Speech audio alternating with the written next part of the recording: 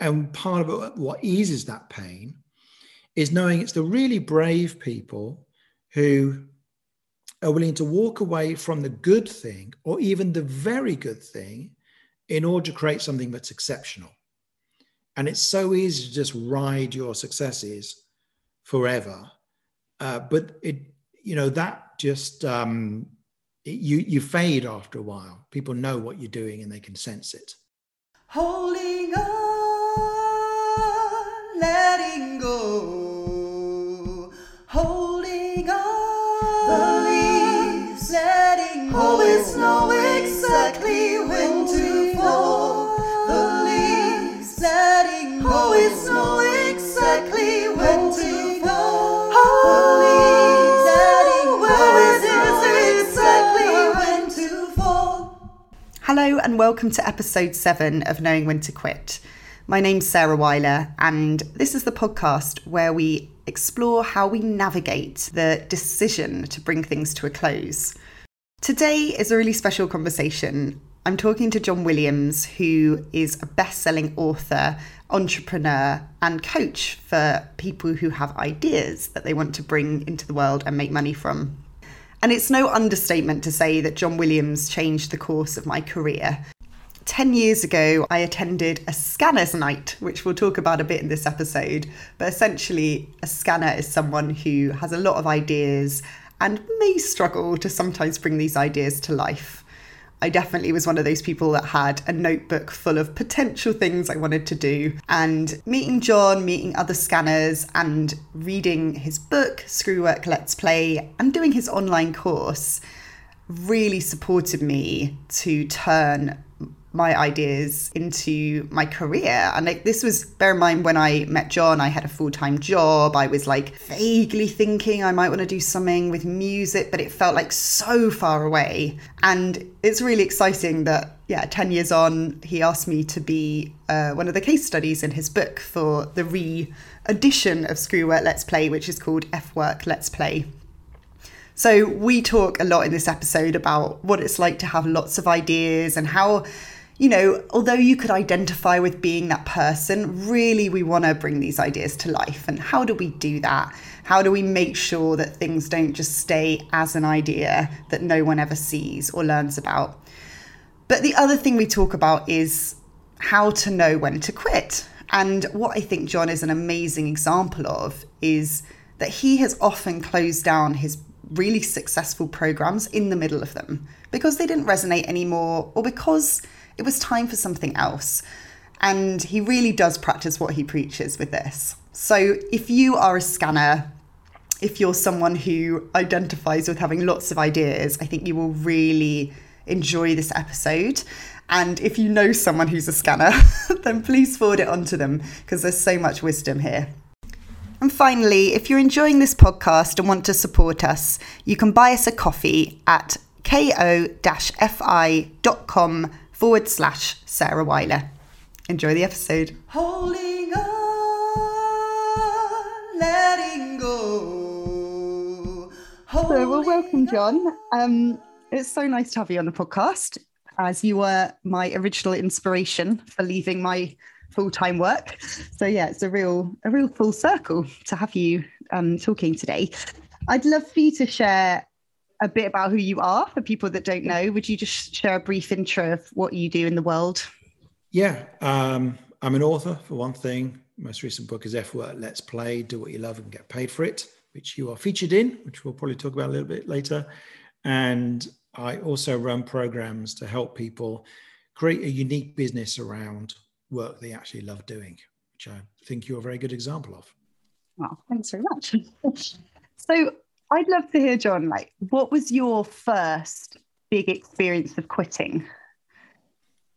Yeah, I think the one that really stands out, particularly the work one, is leaving Deloitte. So I had a job as a senior managing consultant at Deloitte, which is paid really well. And I just found Deloitte far too corporate for me. So for some people, it's their dream job. People sat around me everywhere who absolutely loved being there, and it just didn't suit me at all. And so I decided I wanted to leave and I wanted to be able to do whatever I wanted to do. So that was the kind of, that was my plan, get out and go consulting and then work out what to do afterwards. It wasn't an easy decision because I didn't have a lot of savings or anything. I didn't have a lot of money. I didn't know for sure that my plan was going to work, but I had a hunch that the reason that I wanted to leave was because I really thrive in creative environments. I love working at the cutting edge technology I like working in places that don't stand on ceremony, that aren't formal. I don't have to dress up to go there. So the startup I was working at beforehand was much more to my liking. It was like a classic startup culture, free beers and good perks, and no one really cared what time you came in or left as long as the work got done. And Deloitte was much too dry. I didn't really share the values of the people who were there. You know, the people around me were so driven to kind of climb up that ladder and do whatever's necessary. And the people above me were very single-minded in their focus on the same kind of thing. And you could become extremely rich by being a partner at Deloitte. Well, extremely rich in the sense that you can make millions per year. I would call that, you know, by most people's standards, that's extremely rich. Yeah. And I left not knowing whether this plan was going to work and what was going to happen beyond the consulting, because I had desires to do other more creative things beyond that.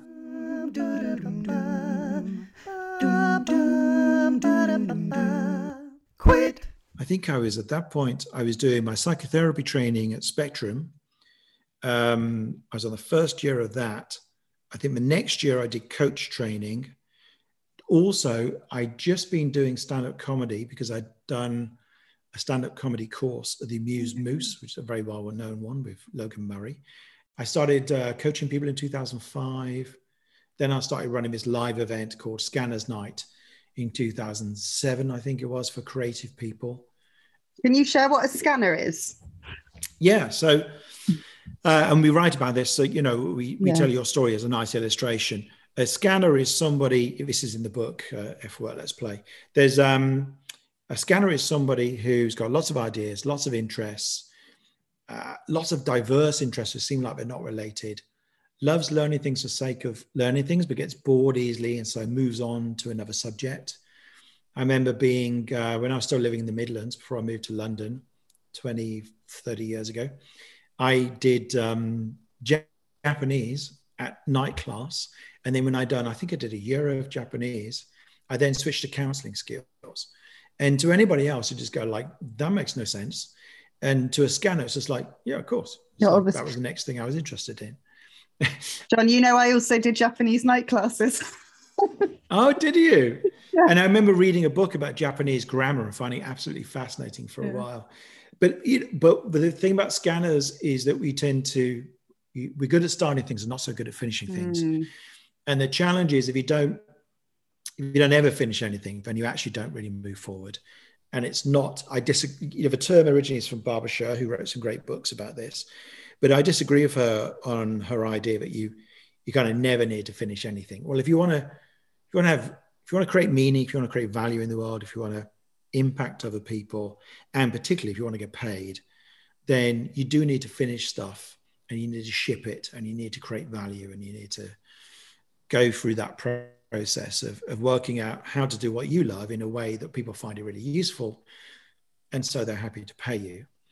And so I started this live event called Scanners Night, somewhere around 2007, I think it was, just as a way for me to meet other scanners. So it started with 6 of us in the ICA bar, the Institute of Contemporary Arts in London. And there were 6 people there, including me. And I think one of them was a friend, one of them was a client, a coaching client, and there were a couple of other randoms off the internet.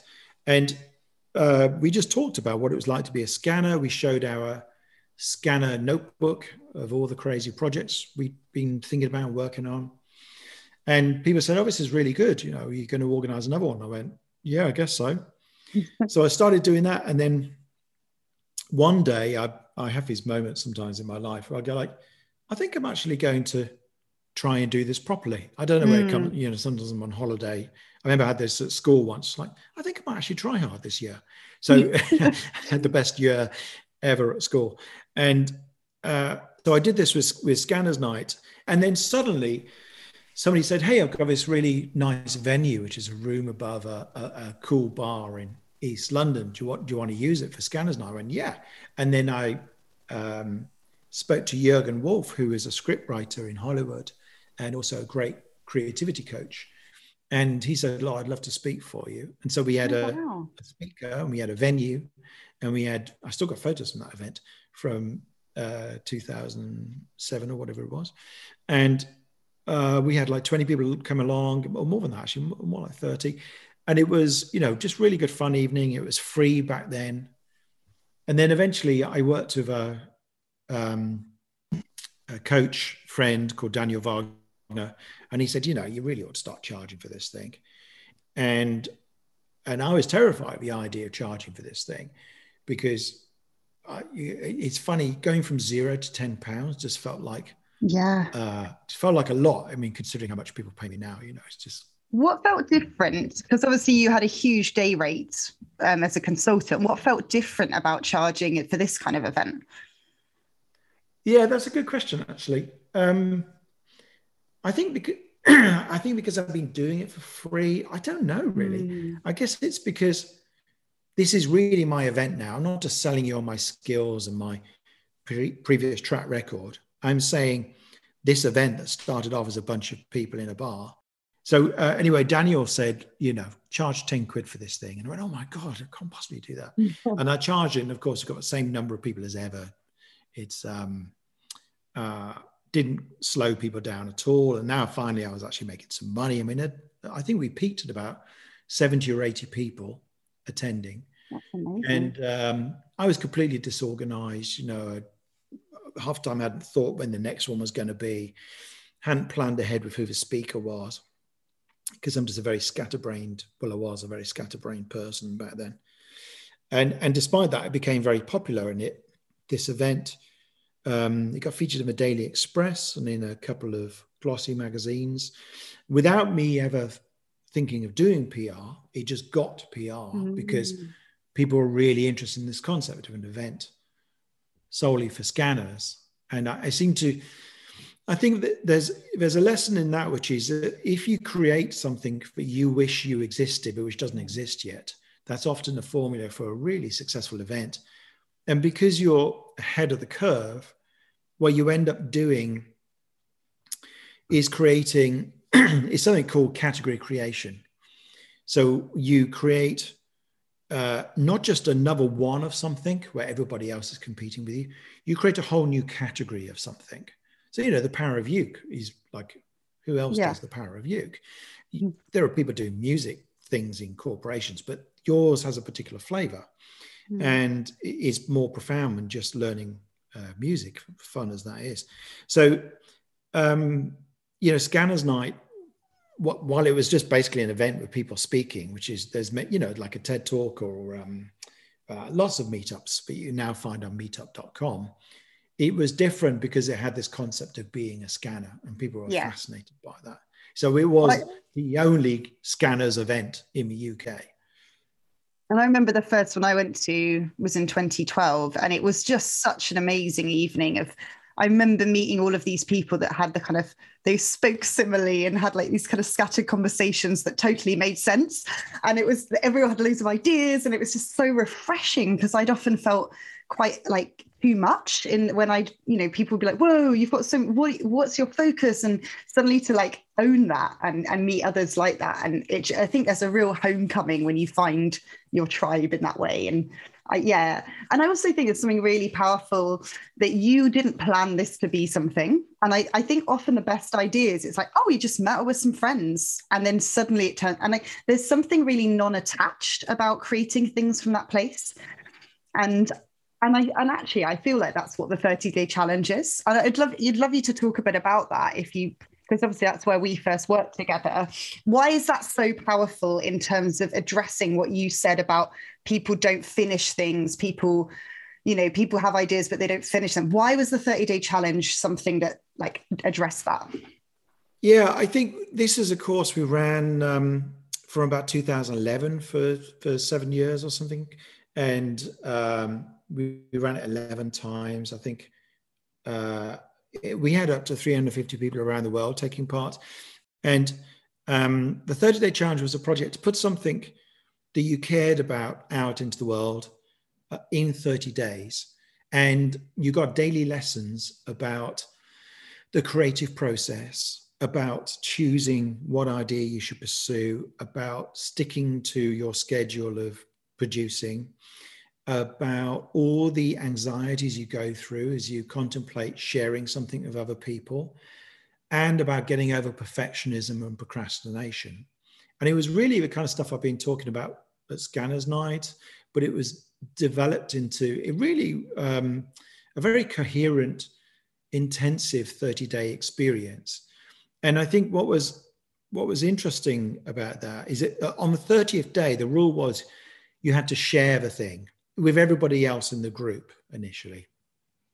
And so, you know, if you're launching a blog, or if you're taking a bunch of photos, or if you've got an idea for a business, you have to show that on the 30th day and show that you're doing it. And you know, your example was brilliant, because I think within the 30 days, you'd launched a comedy night, which was, you know, amazing. I didn't mean to. It was an accident. Yeah. I was supposed to do a 5-minute set, and then I was like, oh, wait a minute. Yeah. I'll get some other people involved in this.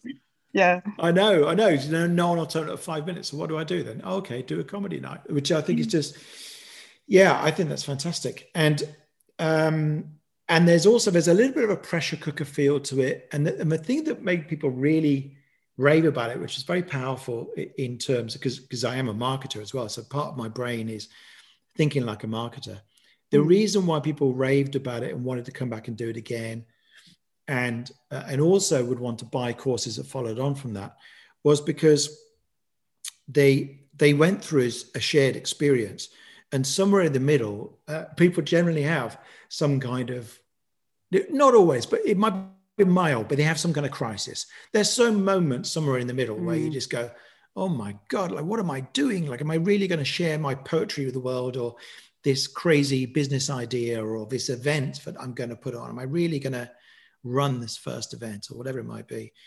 And so, and then what we would do is go like, that's on the table. You can talk about that. So unlike other business courses where it's all, you know, hustle, and I don't know, it gets a bit macho. This is like, you can talk about that stuff here, and you can say, I'm having a freak out, and you will get a good response from both me and the people running it. So I used to run it with Selena, and then some other people, and from everybody else who's on it, because there's very much an atmosphere of like, that's part of the conversation. It's not something you should be embarrassed about. So yeah, it had a really big effect. We stopped running it after a while, and after about 7 years, because I just feel like everything has a lifetime. And the problem was, by then, lots of people had picked up on this thing called a 5-day challenge, which I've run myself too, which was free. And so they were confused that we were charging for this thing. I think there were a couple of other problems with the business model of a 30-day challenge, because it's low price. So you have to have a lot of people in it to make a significant amount of money.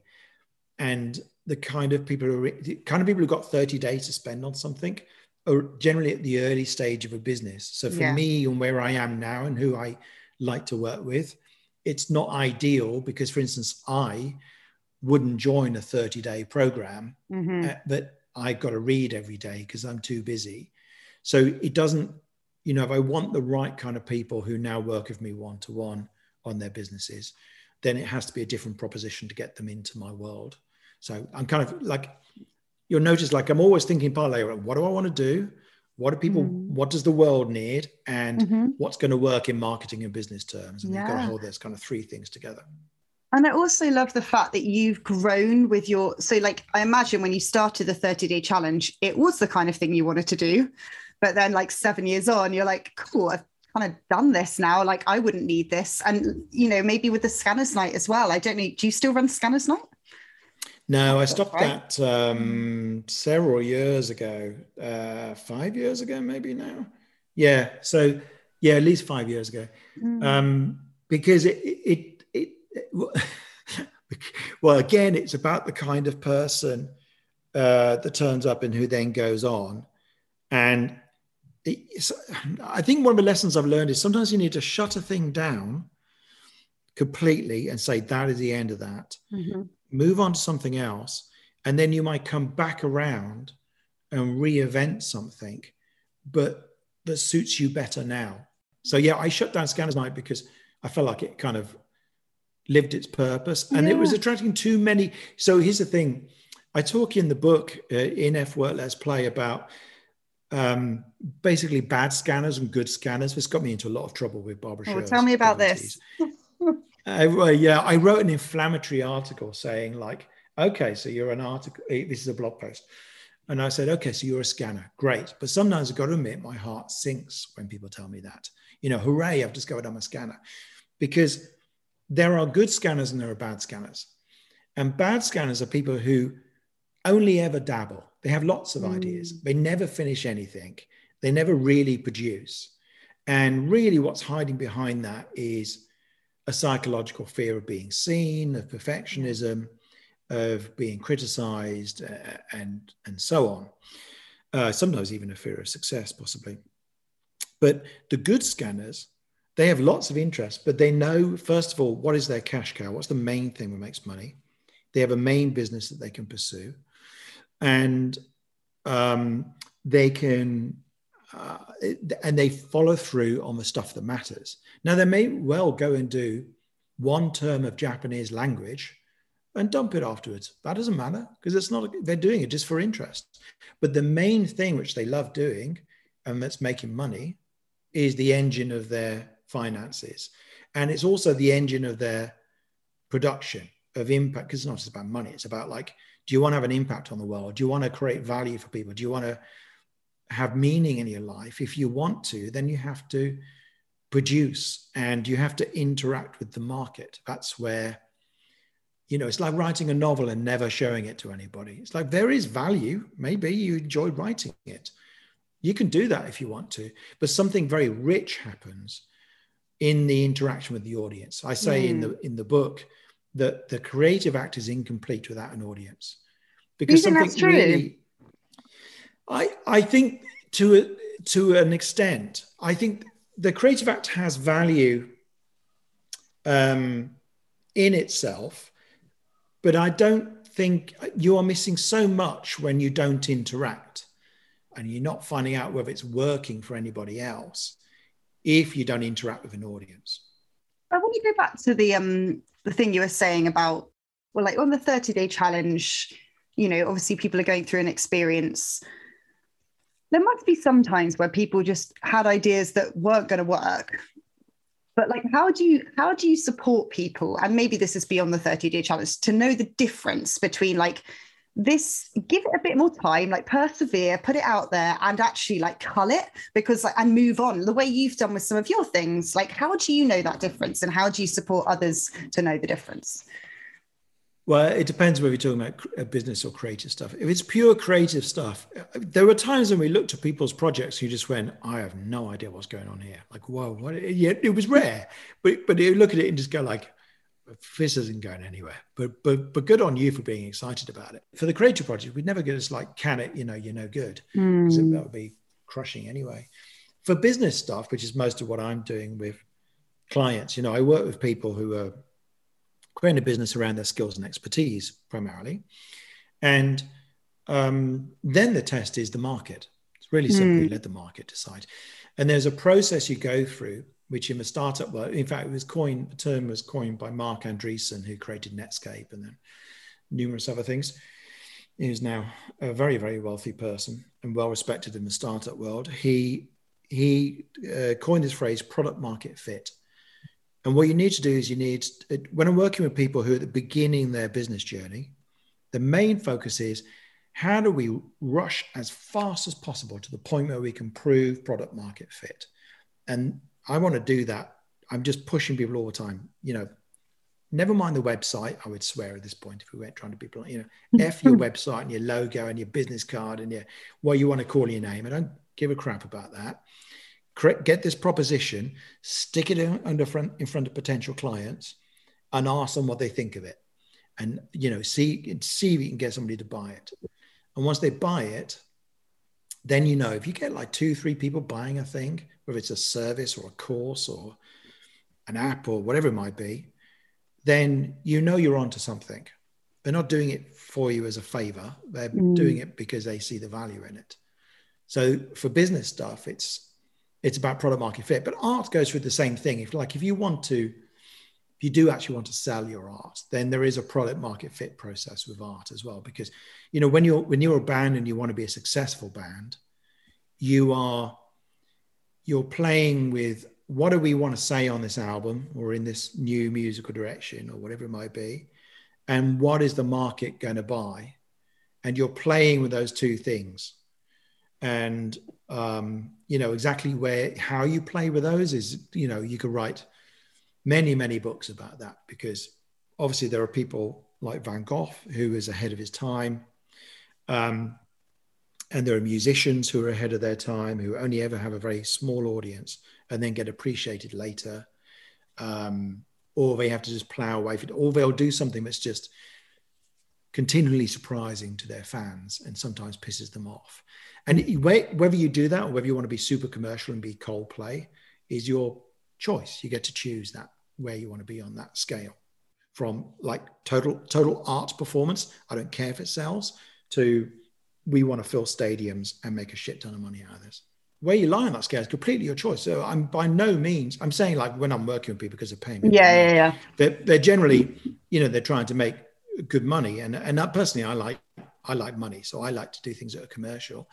But you can absolutely choose where you are on that scale, and you can do things purely as an artist. You can write your poetry. I still think you can play out your poetry with an audience and just see what happens, because it's not about being popular. It's about just connecting with the world and having your poetry be aired and go, oh, wow, that little thing I wrote in 5 minutes moved people more than the thing I sweated guts over for 3 months. Social media, right? You put out things to social media, and I put out things that go, people are going to love it. This is going to get so many likes. And everyone just goes, meh, nothing. And then you post something that's just like a 5-second selfie, which is completely stupid, and it goes crazy. Yeah, I think people feel the energy around it, don't they? They feel like there's a non-attachment to it. I heard Matt Haig being interviewed the other day on How to Fail with Elizabeth Day, and I didn't know this, that Reasons to Stay Alive was like a quick side project he did while he was writing another book. Wow. And he's like, I really didn't think about it. It was like, I kind of just put it together, like just kind of sent it off. Like it wasn't the main thing. And he's like, that's probably why it did so well, because I wasn't stressed about it. And I just think it's such an amazing example. And what you said about the social media as well. And I love that idea of like allowing an idea to actually come to life and touch people. And I remember there was something you did on the 30-day challenge, which was really effective. One of the days you just said it's ship it day. And we just had to ship something by the end of the day. And it was like in the middle of the project. And the stuff people shared was amazing because they were like, oh, whatever, like this hasn't got to be good. Like, here's my photo, here's my website. And we were all like, oh my God, this is so good. Yeah, that's in the book. That's in, if you're really interested, it's in F Work Let's Plays, and it's called the Perfectionist Challenge. And the idea is like that thing that you've been waiting to finish perfectly. I challenge you by the end of today, by midnight, to just get it presentable as much as you can and ship it. Shipping it, just meaning, you know, there's a phrase from Seth Godin, just put it out to the world and stick it out on social media and go like, you know, I've been trying to get this photo perfectly photoshopped forever, or this shoot I did, and it ain't perfect, but here it is anyway. I need to stick it out there. And you'll be amazed how, you know, it's a business quote, but there's a quote by Matt Mullenweg, which is a business thing. It's about startup ideas. And he created WordPress, which is enormously successful. And he said, like, until your idea is shipped, you don't really, he says you have to expose it to the oxygen of the audience, of the market. And until you do, you think you're helping it, but you're actually kind of asphyxiating the project. Because until you oxygenate it, it's just, you don't really know what's going on. Wow. I think that's so, and I think you really see that in stand-up. Like until you've actually had an audience, like it's so palpable in stand-up. But I think we probably don't do that enough in other areas. Yeah. What's amazing about stand-up, of course, is that the feedback loop is so tight. Yeah. Because you do a line and you immediately know if it works or not, which is brutal. But the problem with startups, for instance, at the opposite end of the scale, or the worst one is architecture. I've got a new idea for how to build an office block. It could be 10 years before you determine whether that was a good idea. So long. Well, it strikes me when you were talking about your decision to stop Scanners Night, your decision to stop the 30-day challenge, that what the part of your success as an entrepreneur has been just calling it, like it's time to move on. And you were saying when we arranged this call that you've just quit or folded one of your programs. Like, can you share a bit about that and like how you made the decision this time? Yeah, so I was running this program that was quite well known for, called the Pioneer Program, and it's a 3-month program to create a unique business around your knowledge and expertise. And it was working really well, and it got better and better. We started in 2017, and there was a whole team around it. The decision to end it was quite unexpected. I hired this coach in the States, and I had a one-to-one with him, and we went through what I really like doing, and I said that basically all I've ever wanted to do is create cool shit and help other people create cool shit. And there was a problem with the Pioneer Program, which is it was originally created to help people create a very unique business, but it ended up, because of my books sort of resonate most with beginners, particularly the most recent one. I ended up with a lot of beginners who hadn't done entrepreneurship before, and they're the least well-placed to create something original, because they basically, if you haven't been an entrepreneur before, you have to just kind of learn the entrepreneurial chops. You need to learn resilience and asking for things and selling and marketing and all that stuff. So you need to learn the rules before you can break them. So I'd ended up with this course that was meant to be about creating something truly original. But in the end, it ended up just teaching basic entrepreneurial skills, which is something I really have a drive to do, because I want to teach what I wish I'd known 20 years ago. But there was something about this essential problem that it wasn't really my most favorite kind of work. And what happened is some people had approached me to work one-to-one at a much higher price point. And that work turned out to be really easy to sell, really easy to deliver, very enjoyable, no tension. Like no one would ever kind of threw their toys out the pram because the course is too hard or something. I would tell them to do something and they go do it. And we could have really honest conversations about entrepreneurship and what they should do next and what would work. And they just execute on it and they get results. And so I told all this to this coach, Scott, and he says, I think you should shut down the Pioneer Program and just do one-to-one. And I went, what? Because we were just coming up to the next marketing cycle to fill this program with 30, 40 people or whatever. And he was saying, like, just can it. How did you feel when he suggested that? Well, kind of excited because I saw the logic of it. But he said but the only way you're going to make it work is by publicly declaring it over. So you can't half-ass it. You have to, basically, I did a live video in this Facebook group. It's got 1,000 people in it when I run, called the F Word Let's Play Facebook group, if people want to find it. And I did a live video explaining this decision and said the Pioneer Program is no more. This is the last run. It finishes Friday. And the people who are on a subscription, we're basically canceling their subscriptions. And this is the thing that pays, most of the money that comes into the company currently. So I had to make that brave declaration because it's by being that clear about it and saying this is why, that there'll be a certain proportion of people who are watching it who will go like, I want to work with this guy. Sounds like he's got a good philosophy. And then they'll get in contact. And basically it has worked, thank God. I mean, it was a fairly clear sign it was going to already, because people were, even without marketing, people were contacting me about working with me one-to-one. So people started to contact me, and then I formalized what that offer was. And it's worked really nicely. And the sales conversations are so easy. I just go like, this is how it works. Where are you? What do you need? What do you think? And they go, yeah, I'm in. And, you know, they're paying, you know, a much higher price point than the Pioneer people, like 5-6 times more. But it was like an easy decision for most of those people. And then it's easy to work with them. Do you think, how important was it that your coach helped you? Well, like, you know, would you have quit that otherwise? Or like, was it kind of on your mind that you needed someone external to say it? Or like, what role did that play in that decision? It does make a difference. I had to give you a parallel, I had a decision when I was 16. I was going to a private school that my mum was paying for, and was not easy for her to pay for at all.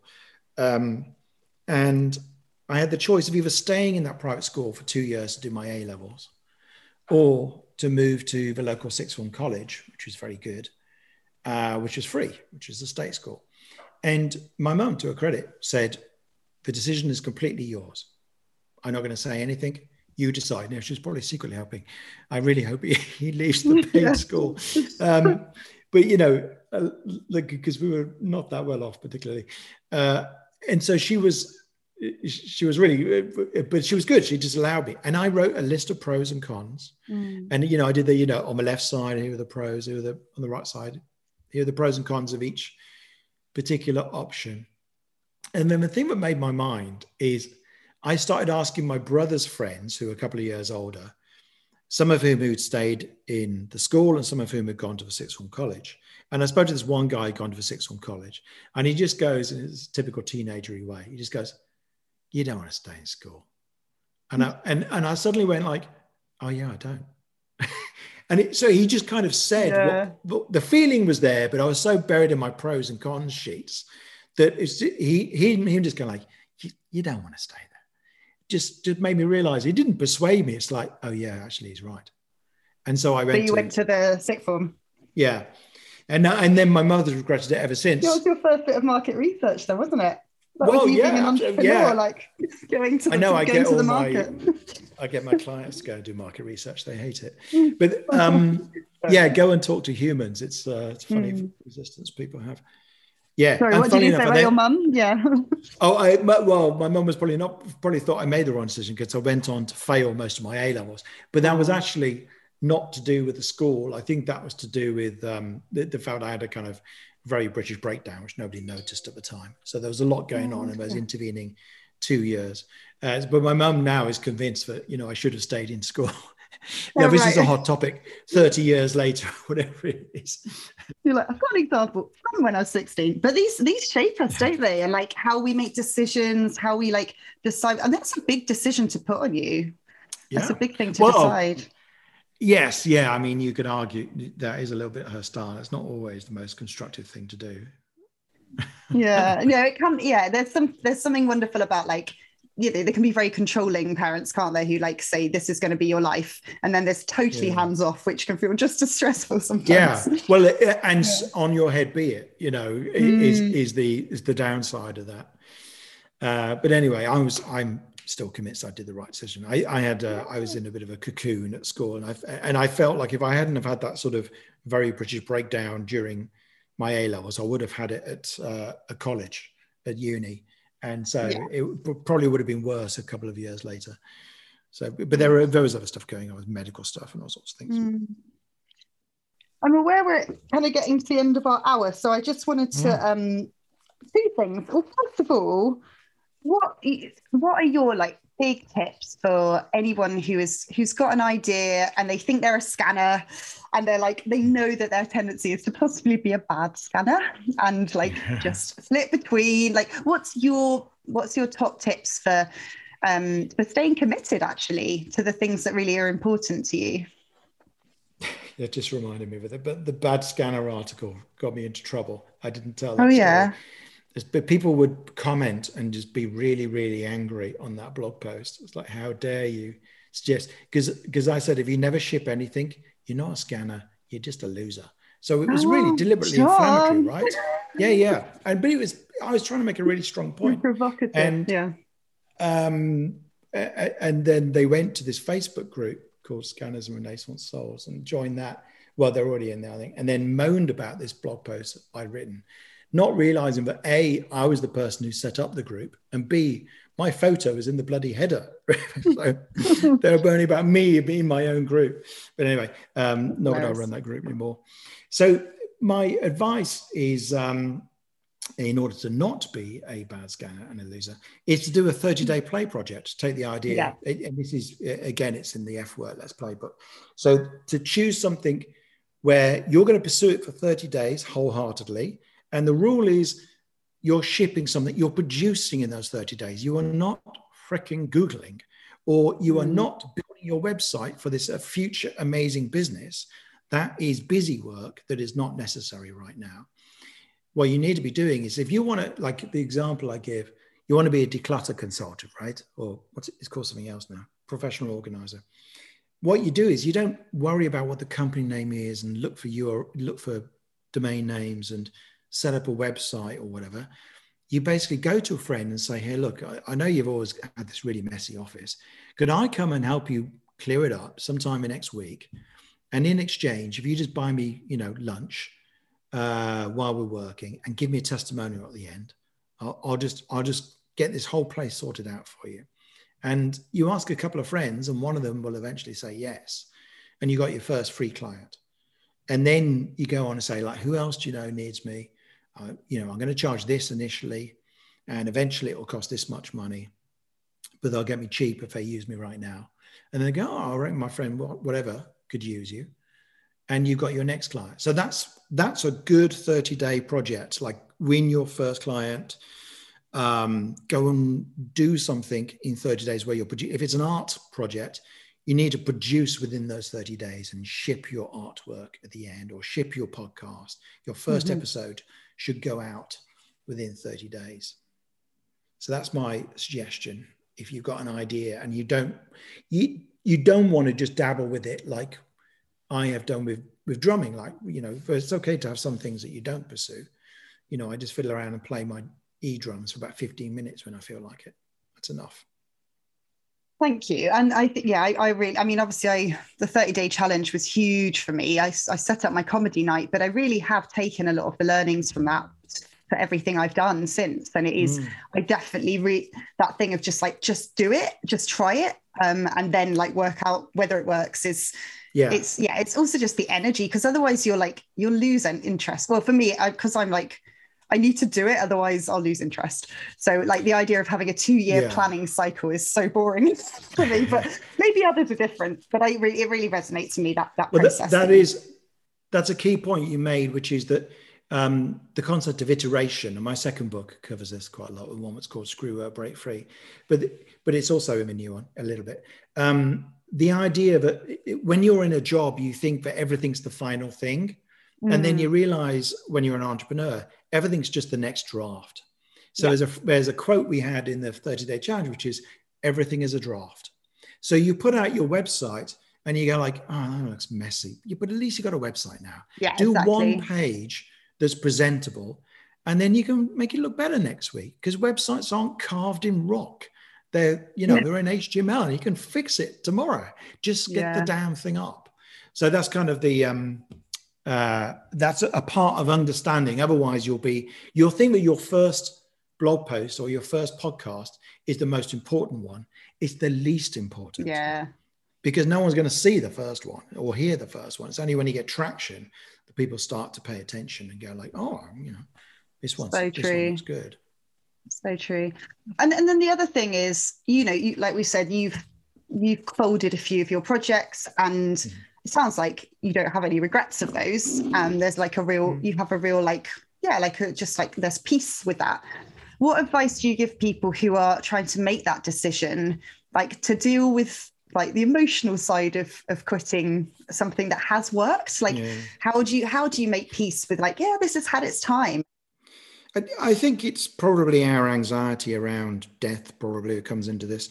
We don't really have, the idea of shutting something down and ending something.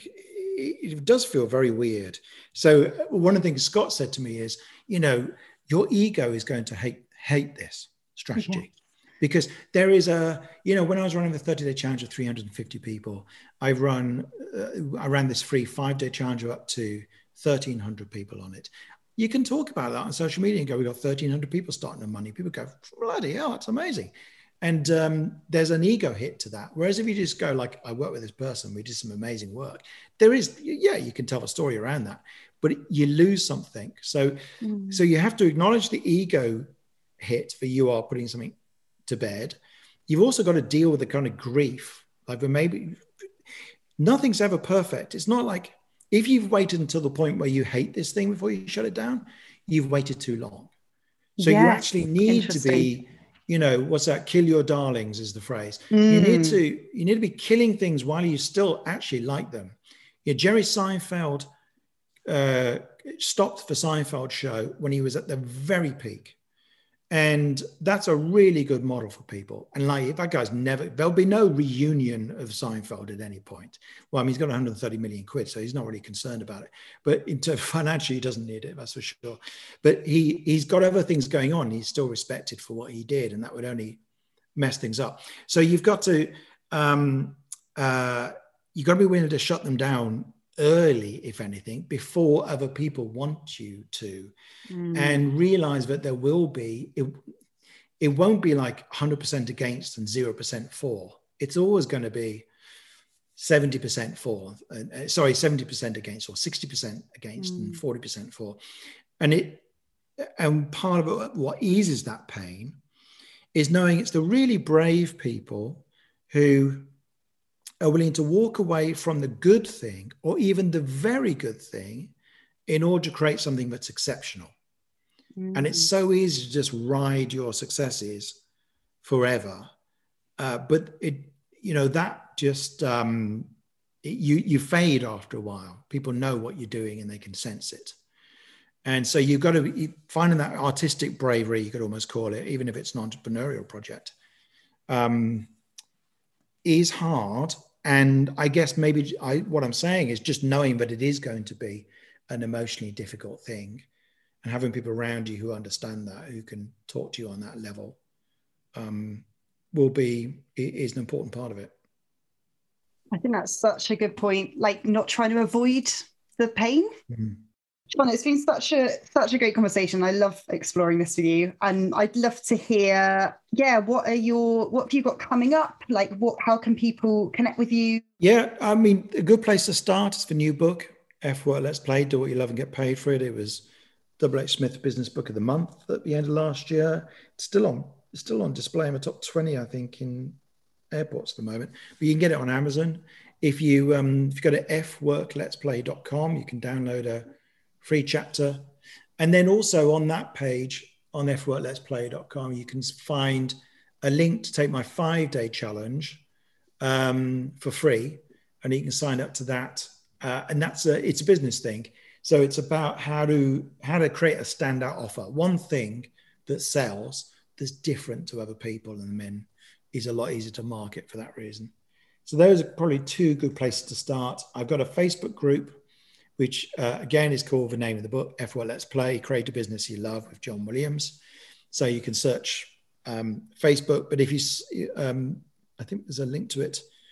If you sign up to anything on my sites, you can get a link to that Facebook group anyway, if you can't find me.